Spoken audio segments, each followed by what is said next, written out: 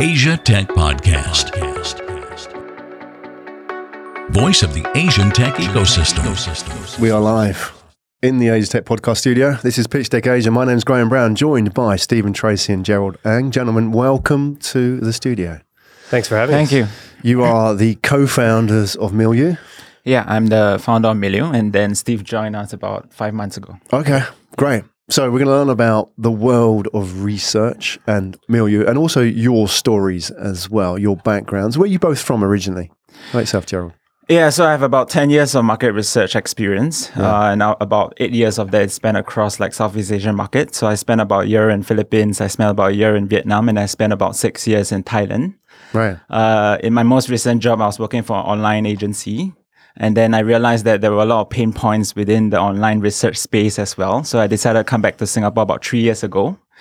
I took a 3-year coding boot camp, a 3-month coding boot camp to kind of understand the basics of technology. Spent about a year building the product up.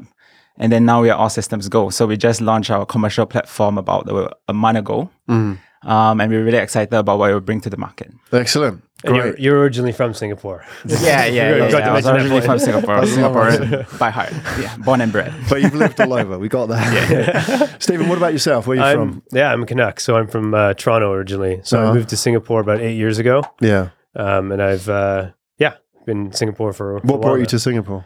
My wife's Singaporean. So we met in uni years ago. And we kind of did long distance for a while. She was in San Fran for a while, and then we got married and settled down in Toronto. And then we kind of floated the idea of coming back for 2 years. That was 8 years ago. I have 2 kids now, and we're kind of dug in now. So Excellent. Yeah, It's a great place to be. yeah, it is. Interestingly, you both worked for similar companies as well in your background. You both work for YouGov. Yeah. So if people don't know the world of research, maybe you can just kind of explain a little bit about these companies. Yeah. There's a lot of companies who've been around for a long time doing a similar kind of research, haven't they? Yeah, the research industry is big and it's a bit messy. And so I'll start with the overview of the industry, but that's kind of a good segue into Milieu because we kind of see ourselves as uniting what's now about 3 or 4 different companies into one offering. But so the research industry as a whole is pretty big. It's a $46 billion industry, and it involves a lot of different things. It involves big full service agencies, like the big names like an Ipsos or Nielsen that have the research designers and lots of different offerings. You also have suppliers or recruitment companies that can connect you with audiences. So if you want to do whether it's traditional offline research or online, there's a big kind of vendor supplier space. And then you have a lot of things in between. You've got research consultancies that are kind of doing everything, but all these companies are kind of working together. So the big companies don't generally have their own panels. They buy supply from the a panel industry. Being like a group of so a users, panel, customers. Panels are the definition of that is becoming more blurred. But generally, when you talk about online panels, they're companies that essentially manage a big database of people, and their offering is that they can get you scale data sets like n equals 1,000 rep responses in like a couple days or a week or 2 weeks. Okay. Yeah. Great. Well, the good thing is, and this is a theme that we have been visiting the last few weeks here on Pitch Deck Asia, is the corporate dropout and how important they are in the startup ecosystem. There's a sort of this narrative about these young 19-year-old kids out of Stanford University going and starting a $1 billion app. Yet what I'm finding investors are most interested right now is the guys who've got 10 years experience in an industry, and they know what's broken. And then they come out and say, I want to fix that because I've felt that on the other side. I've understood that pain. I'm not necessarily going to change the world, but I'm going to fix a problem that these people have on a daily basis, right? Yes. So we're going to go there when we talk about Milieu. So maybe we can start with the pitch deck and have a look at that. Yeah. You shared that with us. We're not going to walk every slide through, but let's just sort of take some of the key points. And may I start with the slide number 3, which is the problem. So before you even get into that, I'll actually say it's kind of funny because this is our standard pitch deck, but we've actually found we can go through it, but we don't find that we even use the deck that much because we've got such a cool platform that when we go and talk to clients, we show our app, which is how we collect data, and then we show the platform. But yeah, so. All right. Well, in the interest of standardizing it, we'll just use the pitch deck for now. Okay. What is the problem? Yeah, so basically the idea here is that I've been talking to hundreds and hundreds of clients within the research industry for the past 10 years. Yeah. And I can categorize the pain points that clients face, so research buyers face within the industry into 3 core areas. First and foremost, research is just really plain tedious. So while you rather spend your time to make business decisions for the good of your marketing campaign, you're spending like 50% of the time on the administrative work that goes into commissioning and running a research study. And it's really, really highly distracting for marketers. So that's the first point. The second kind of pain point is market research is just too slow. So 10 years ago, maybe a marketer may be handling maybe 4 to 5 campaigns throughout a year. But because of digital marketing proliferation, a single marketer might be handling like 4 to 5 campaigns in a single month. Yeah. And therefore, the long lead time of research simply doesn't cut it in terms of providing insights in time to answer the business questions. And then the third one is research is plain expensive. And I think all the research buyers in the audience right now will kind of like, it will resonate very well with them. And what I see is that a lot of research buyers are kind of selectively choosing which campaigns they want to run research on, while it's more valuable to have consumer insights across all the campaigns you run throughout the year. So are they being selective just because of budget? Yes, both selective both across budget the budget. and the lead time. So they, ideally everyone wants to have a bit of data to make decisions on kind of every step of the way, whether it's early stage ad or concept test to late stage, but they can't really run a poll or a research study or collect data because it's going to take 2 weeks and cost them $10K for a small project. Yeah. And so the thing I didn't mention before was before my last company, which was a research company, I was I worked in digital agencies. So the kind of the big agencies running in-house analytics teams, and I was a long-time buyer of research from companies like Milieu, and so I kind of had a perspective of both the pains of buying and selling research. And so when I met Gerald about a year ago, when he showed me what he was working on, I was like, it just resonated from being on both sides of the fence, because it's tough.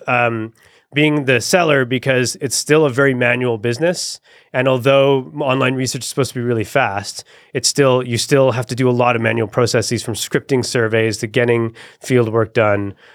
So there are pain points on both sides of the fence. So you come from the agency world. How would it work in that context? If I'm an agency buyer, where does it start and how long does that take? And so, for example, if we have this campaign which we're going to launch, and we have some kind of soap powder, for example, and we want to go and test what people's reaction is to this new innovative soap powder, we would go out and ask a panel, right? Yeah. So how does that process normally work and how long does it take? Yeah, so if you're doing online, there's lots of different ways to collect data, and online is just one type of research that you can conduct. And we would certainly never say that it's the only type of research you should be doing. Traditional, there's still very valuable reasons why you would do, or lots of reasons why you would still do like traditional focus groups and stuff like that.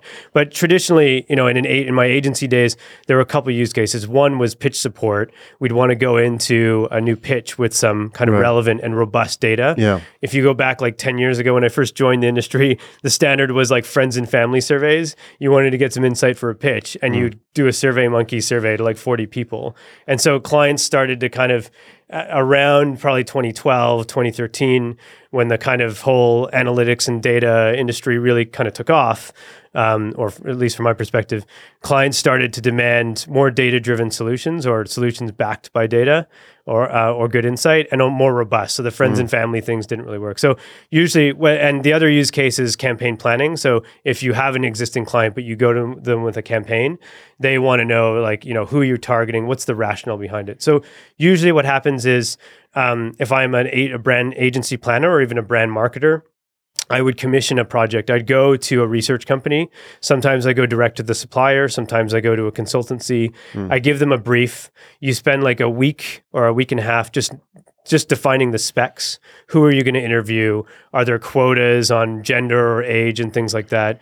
Once you get all that settled, you get pricing finished, then you go into designing the questionnaire. And this is the funny part, because questionnaires, everyone wants to design their own unique questionnaire. The reality is every single day, millions of surveys go out, and they're all kind of the same. There's just little tweaks on wording and things. And so we've standardized, or attempted to standardize, a lot of common use cases for research. But the questionnaire design takes a couple days to a week. Then you finally get to field, which for online takes 5 to 7 days. For traditional, it can take like a month. And then after that, you've got to process your data. So you've got to clean out bad interviews. You have to turn it into formats that the client wants. And that can take, for online, a minimum 2 to 3 weeks. For offline, it could be months. And the biggest problem as a buyer that I observed was you go through all this engineering to have like a day at the end to actually analyze it. So you've gone through all this work and then you have very little time to actually interpret the data and make a good decision on it. Yeah. And so what Milieu is trying to do is to turn that and to really streamline the engineering part and data collection so that research essentially just becomes the single interval. So it's kind of frictionless. You can just collect the data, get it back really quickly and just go on with launching your campaign or product. So in the traditional world, we're talking months.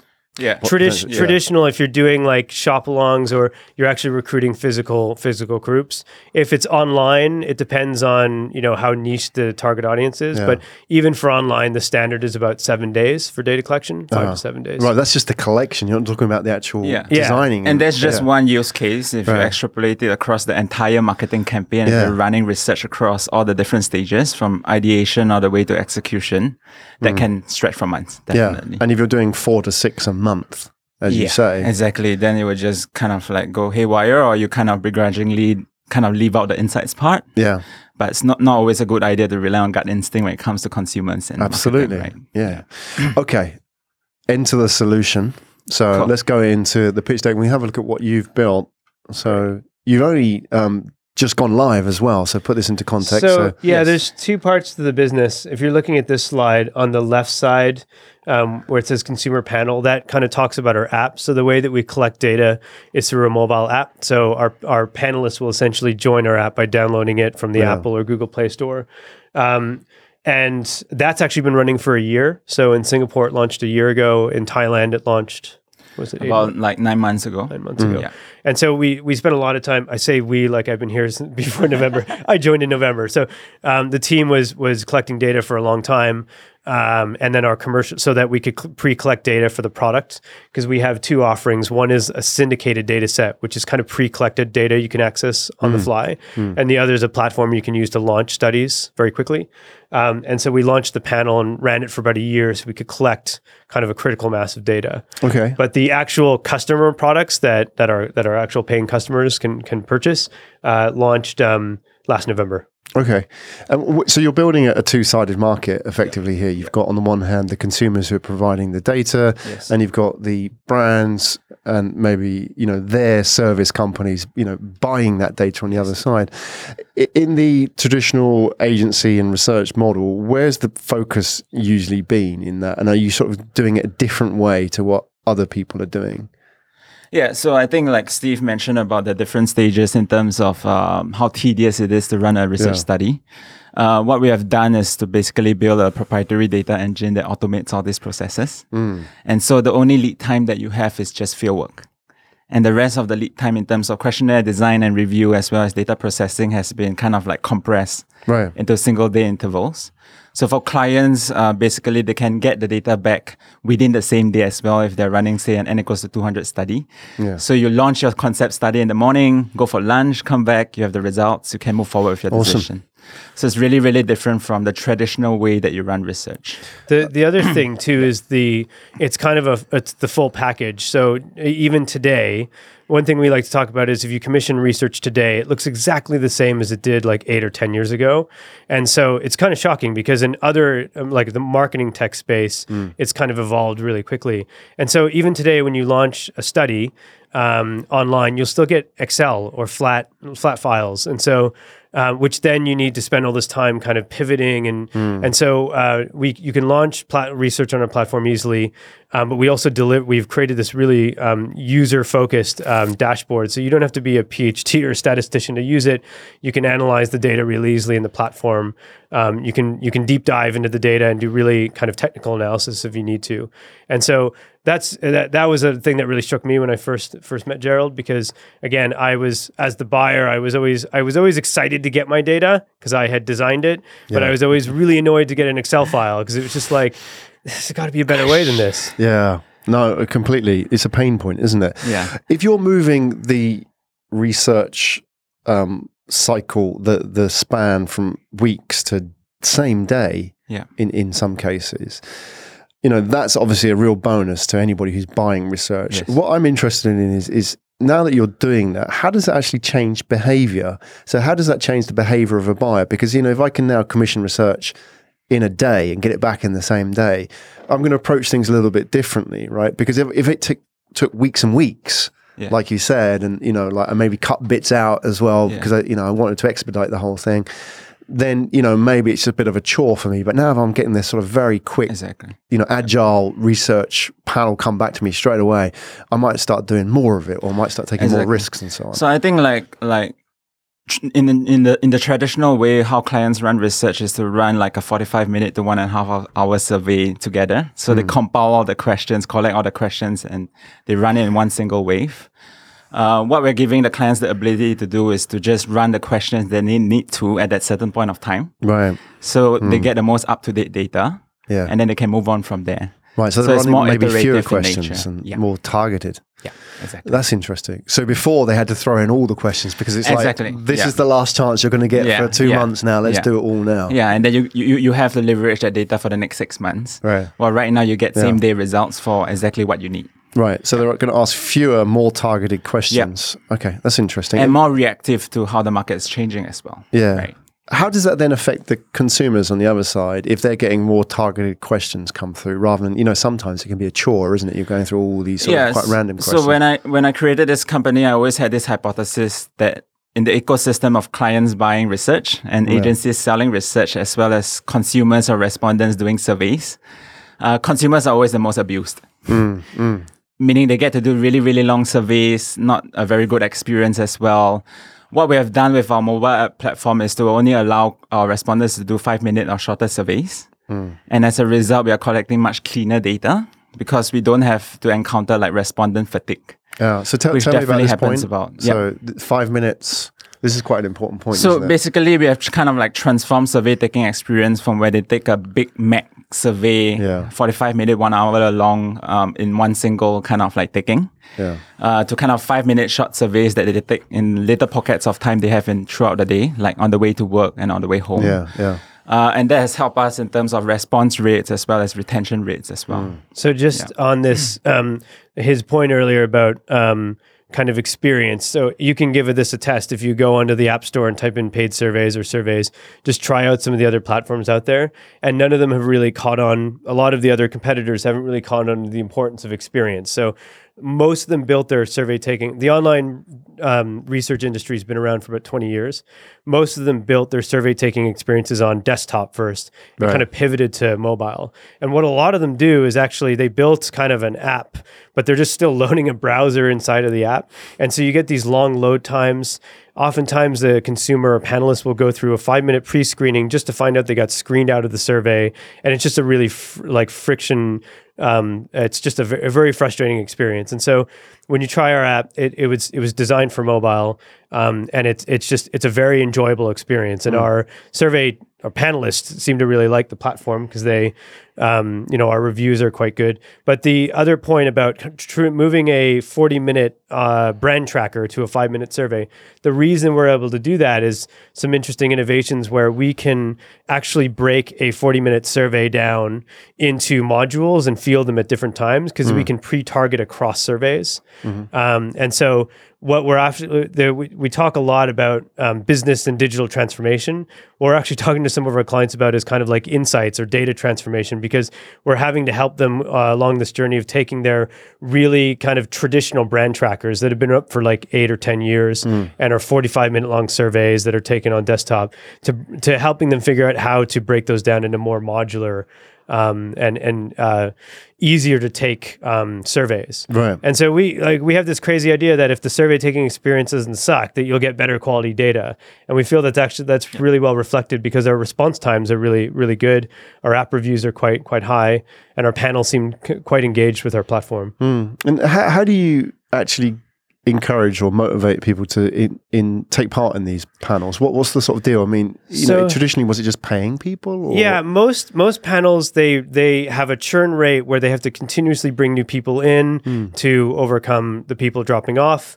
And what they usually do is paid advertising to recruit people into the panel. Once you're on the panel, the basic value exchanges, you get sent surveys, you get points for those surveys, and most panels have like a marketplace where you can turn those points into like cash or things like that. With our platform, when the survey first launched or our app first launched, we had paid advertising for about 3 weeks. And it was the organic growth was exceeding the paid growth. We switched it off, and our panels, which are now between the two countries more than 200,000, have been completely unpaid. And so we have a referral mechanic where if you share a referral code, you both get kind of a points boost. But it's kind of word of mouth. People are sharing the app. So you're not using paid advertising to recruit people? Not anymore. However, the people on the panel, are they paid? Or, I mean, but they just exchange points? So they exchange points for kind of incentives or rewards as well. So every single survey they take, they'll get between 200 and 300 points. Right. And then we've got kind of a big marketplace where you can turn those points into charitable donations, grab credits, or even hard cash via PayPal or PayNow. Okay. The other thing that's quite cool about our app is most panels, it's pretty the engagement's pretty transactional. You take a survey, you get points, and you leave. We have a mechanism where we give a lot of data back to the panelists, which is for some reason quite new and innovative. Yeah. And so we run every day about 4 or 5 really topical polls in every country where we run panels in, and these are usually very relevant things to the country, some policy thing in the news, or maybe it was the Singapore budget. And so when you open the app and you vote on those questions, you actually get to see how everyone else in the country votes. Wow. And that creates a lot of stickiness. So we actually find, based on our in-app analytics, that a lot of people are coming in just to share this content. Yeah. Is that such a radical idea? That it's amazing that you actually see the results of the survey you took part in. Yeah, it's kind of like it's kind of positioning as a your voice matters kind of approach more than you get paid for your opinions kind of approach, and that allows us to get much better data quality as well. Because with the your voice matters approach, they're more incentivized to be honest about their opinions as well. So it's amazing. I mean, it's a great insight as well. If you found that just by sharing the results with people, it makes them feel more part of it. Yeah. You're going to get that stickiness. And then also, people come back and refer other people, share the information with their friends. Yeah.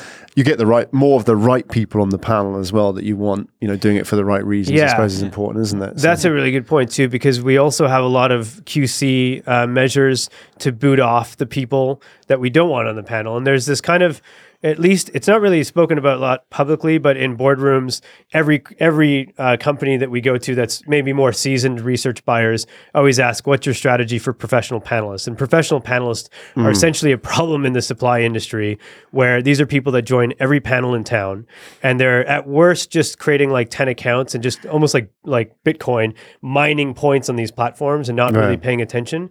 At worst, or worse still, they're pretty sophisticated. They're writing scripts and like just kind of like that Simpsons episode where Homer's kind of got that button. So we've found a formula through a lot. It's not just one quality control mechanism.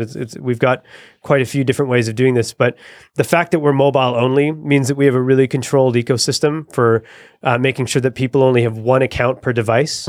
So when you try to create more than one account on a single device ID, both accounts get banned. We do things like in-survey attention checks, which are random. And if you fail 3 of those, I shouldn't be saying this to the panelists listening, but if you fail 3 of those, you essentially get booted from the panel.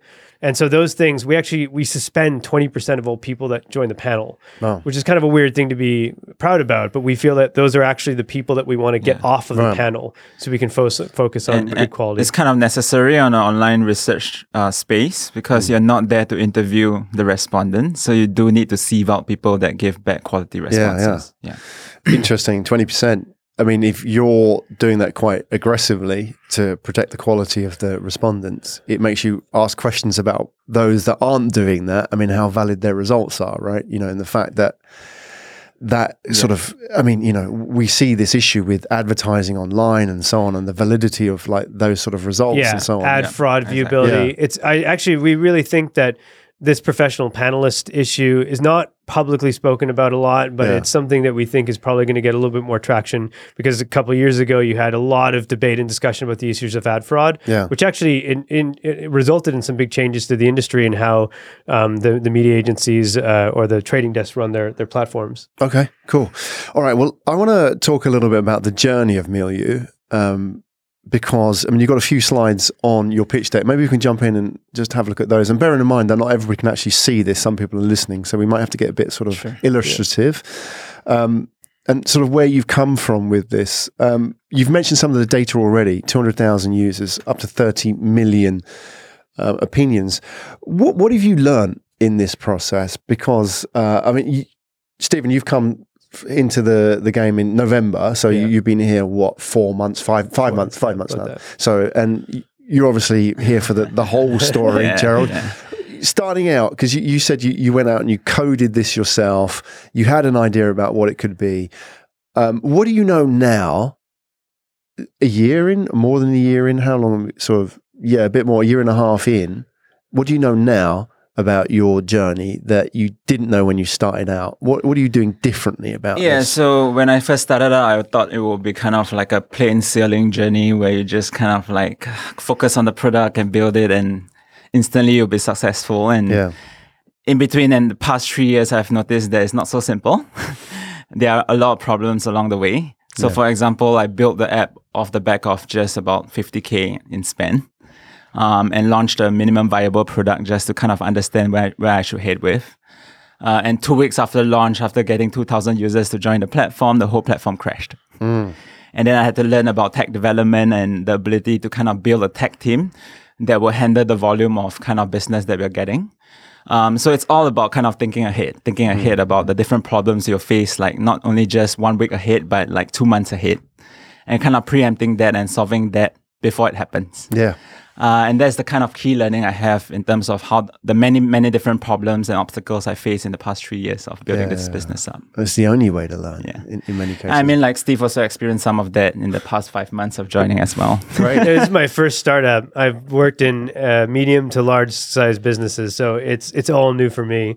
And we had our first kind of mini internal, kind of not a big deal, but a kind of a tech crisis last December. But our team, we're a lean team. We've got 17 people across 3 countries. And we're a really close knit team. And I think we do a lot for the size of the team.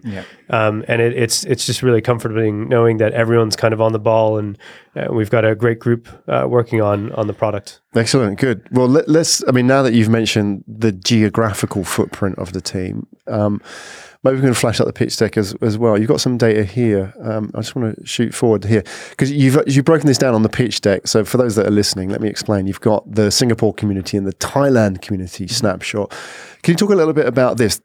My understanding is this is your users, so these are your panelists, effectively, right? So you've flagged up Singapore and Thailand. Tell me a little bit about the numbers here. So when it comes to panels, there's actually 3 numbers for the audience that are always good to ask a panel or supplier about. One is called right to contact, which is the total panel size, which is always going to be the biggest number. The next is max feasibility, or essentially your active panel. And so that's an important distinction because you could have 1 million panelists, but if only 5,000 are active, what's the point of having 1 million? And the last is max rep, which is kind of a technical term, but max rep essentially is in 5 days of field work, how many representative samples could you deliver if you kind of pulled all the punches? And that's an important measure because it doesn't matter. Our value isn't just delivering 1,000 of the first interviews we get. That's what we call river sampling, which would just, you might end up with 90% males or 80% kind of 18-year-olds. So what we always do is we deliver weighted and rep audiences. So if we do 1,000 interviews, we will deliver a kind of a nat rep or online rep audience. And so so max rep is usually the number, which is how many total surveys can we deliver that are representative. So our panel in Singapore is about 30,000, which is RTC. And we have a very good kind of monthly active rate, which is just above 10,000. And actually most panels in around that size because in Singapore, your job is, when you're managing a panel, you want to find the equilibrium where it's not too big, but it's big enough that you can do lots of you can build rep audiences inside of that group. Thailand is considerably bigger, partly because they really love our app and it really took off fast. But in Thailand, the lay of the land is a little bit different when it comes to smartphone penetration, online penetration. And we have to do a little bit more work to build those rep audiences. So in Singapore, smartphone rep is the highest in the world, arguably. And so the population that has access to the internet and smartphones is very close to the total population. It's not quite the same in markets like Thailand. So we manage a bigger panel so that we can make sure that we get demographic distribution and we can kind of weight our data sets. Okay. So to your point here about the comparison of the numbers, you've got 30,000 odd here in Singapore, 150,000 in Thailand. Obviously, you've got a history in Thailand as well. So that helps a lot here. My question would be about, what else could this be? I mean, we're on the doorstep of places like Indonesia, and you know, whenever we talk about Southeast Asia, Indonesia is always thrown in because it's pretty much 80% of the population of, especially down this way, right? So, what's your thoughts on the geography of? I mean, we definitely want to expand across all the 6 core markets in Southeast Asia. So we have 4 more markets to go to complete that 6 markets. But what we really want to do now is to kind of stabilize our tech development, stabilize our implementation of expansion to new markets before we do it. Yeah. But it should be happening within the next few months in terms of market expansion. We, especially as you know, Singapore being the hub that it is, we've got to get into those other markets because there's so many regional buyers here that want to do 4 or 5 market studies. Yeah. So our regional rollout is going to be really important to us. Okay. I think it's good to hear. You know, what you're saying is we want to master this market first before we sort of stretch ourselves, because it's tempting, isn't it? When you've got 250 million people next door, it's easy to throw your hat in the ring and then just get eaten up alive, right? Yeah. So, you've got to get that right. And you just mentioned it, Stephen, as well, and maybe we can just, in the last few minutes, have a look. There's something that interested me, because you're talking about the buyers, and there's some interesting case studies here. Yeah. And I saw this one because this is an industry that I've known from my previous life, like advertising pre-tests, and how important it is to validate this, because for so long it wasn't validated. What's going on here? This is one of the case studies that you have in your pitch deck. Can you tell us a little bit about where this works? So there's 2 parts of the product. One is called Portraits, which is so the slides you saw before, which shows the portraits coverage, they're essentially pre-collected variables that we have, and we constantly go out and recollect. And so it allows you to, like a brand planner or an agency planner, log in and just access over 1 million variables that are already there. So you don't have to launch the study. So when it comes to profiling, we probably already asked the questions, so you can use Portraits for that. Studies is where you can create new data and launch studies. And you can either script up your own study using a SurveyMonkey style kind of tool. But we also, what you're looking at now are pre-programmed studies. And this is really cool because now you don't have to be a research expert to know how to design questions. We've designed what we think are kind of best of breed survey modules that cover a wide range of common research use cases, early or late stage ad tests, early or late stage concept tests, price optimization studies, crisis impact brand dipstick. So all you need to do is go in and add in a brand list or upload your assets, your video or your campaign assets, and hit launch and choose your audience.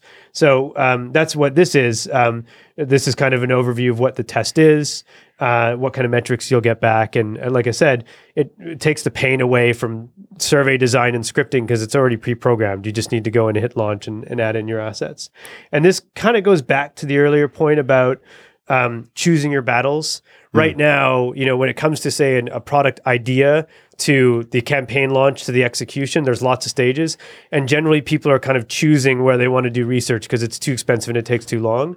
But with these kind of accelerators, like pre-programmed studies and the shorter turnaround time, you can do it as often as you want. So you can do an early stage concept test and a late stage, and then do the brand dipstick and the campaign effectiveness study. Is it all based on the fact that you have most of that data already? Yes. Yeah. Yeah. So we can, another cool thing about our platform is we can pre-target more than 1,000 consumer segments. So the industry standard right now is, unless you want to do like a total population survey like GenPop, you need to run what are called screeners.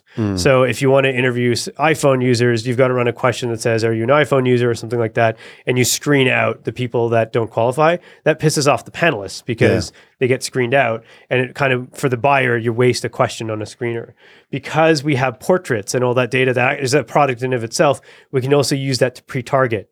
So this is generally a manual process. The targeting process is survey design, and it's lots of manual kind of back and forth with the company. With our platform, when you launch a study, it's a completely self-serve process where you can just choose the audience you want to pre-target, then choose the study, and then launch. And that's the one that can turn around within a day. Yeah. So just imagine that you're a marketing manager for maybe a pizza company. And basically your boss told you that you have to run a campaign for students. You have no idea about students, right? So you go into our platform, you have instant access to about 1,000 questions about students that allow you to build up your concepts. You can use our early stage test to kind of test out 10 concepts that you build up based on your ideation stage. And then you can do a final stage test to test your concept even further before you launch it. Moving on from that, you can even do like ad tests, product tests to make sure they're on the right track. And then finally do campaign effectiveness studies to measure the success of your campaign. And all this can be done within minutes of launching and days of getting the results back. And that's where we're really different from the other research agencies. One of the studies that I really like is it's a crisis impact study. So if you're a brand that's hit with a crisis, you can launch one of these studies to figure out how bad it is. And the other thing that's really nice about the pre-programmed studies is we can actually give you benchmarks. Because the questions are fully standardized, we can tell you what an average purchase intent score is or awareness score based on all the other brands that have run this study. And that's really nice because it gives you a benchmark for your results. You actually know if you're doing crisis impact, you know just how bad. Is it like United Airlines bad, or is it like not something more innocuous? So you're talking about, for example, when PR goes wrong, how do you deal with it? Yeah, so we've run a couple recently. So like the Spice incident, which somebody got food poisoning and sadly passed away. There was generally, you look at two things, like how aware is the total population of the incident, and a moderate crisis would probably be in the 40 to 50% range.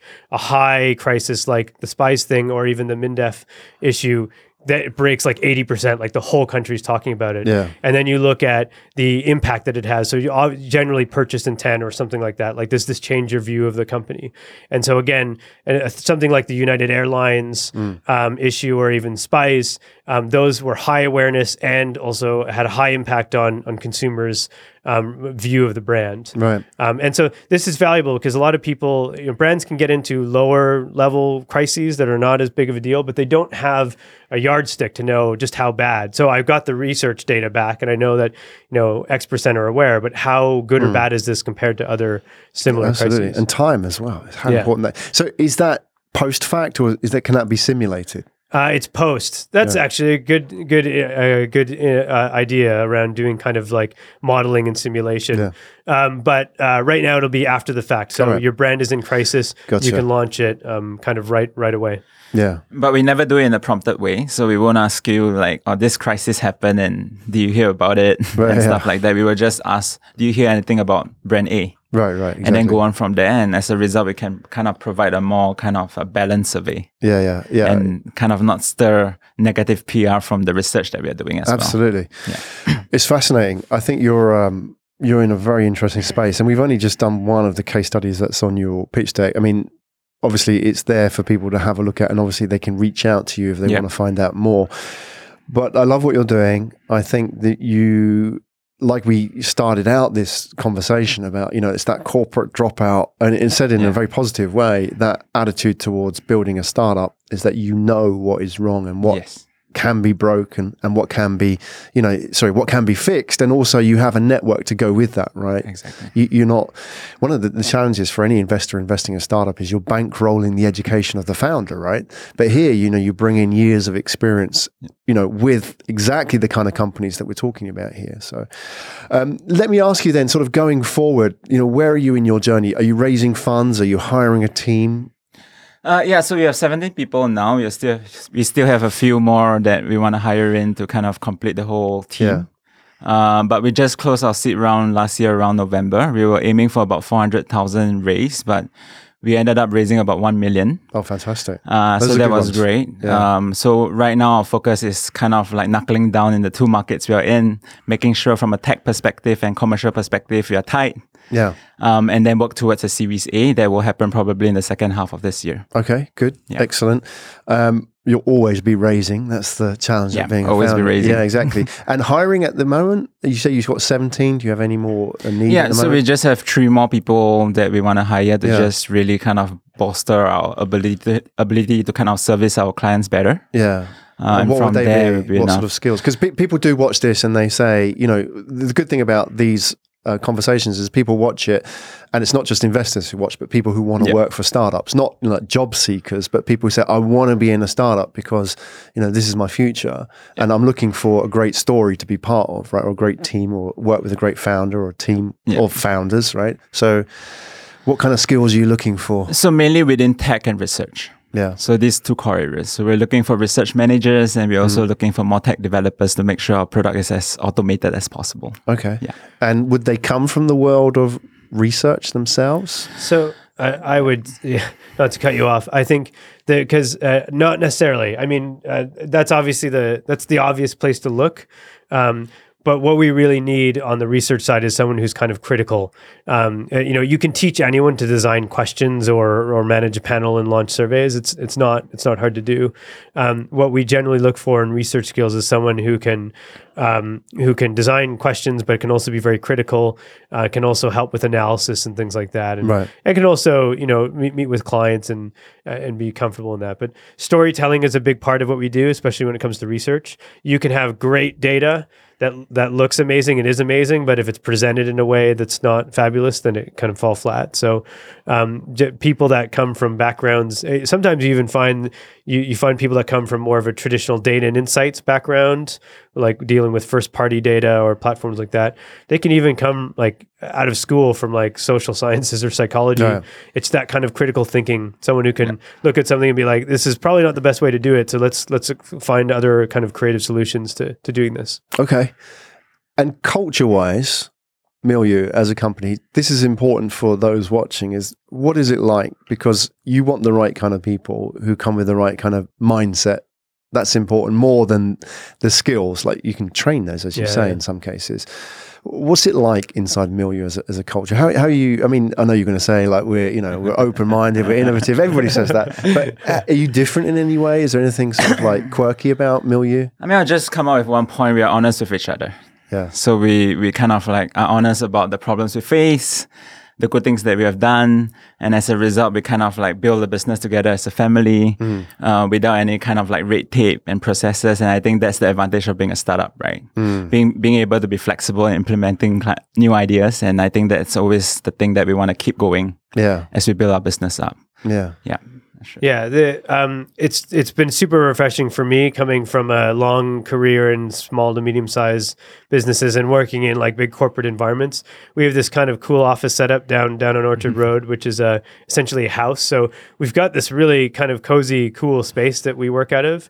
But our team is we've got a really good team, and I think one of the things I've noticed is most companies wrestle with like the right balance of meetings, who should come to meetings, when do we have meetings, and when do we try to do stuff. And I've observed that we've been kind of quite good at finding that intersection of having kind of team stand-ups and meetings and scrums and just getting stuff done.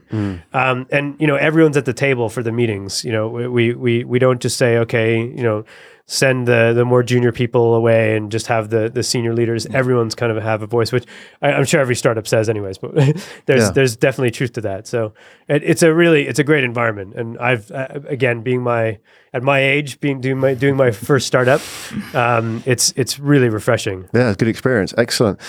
Well, Gerald and Stephen, it's been a real pleasure having you in the studio today, and enjoyed listening to your stories and what you're building with Milieu as well. And you've just gone live with your product last month, so exciting times. Yeah.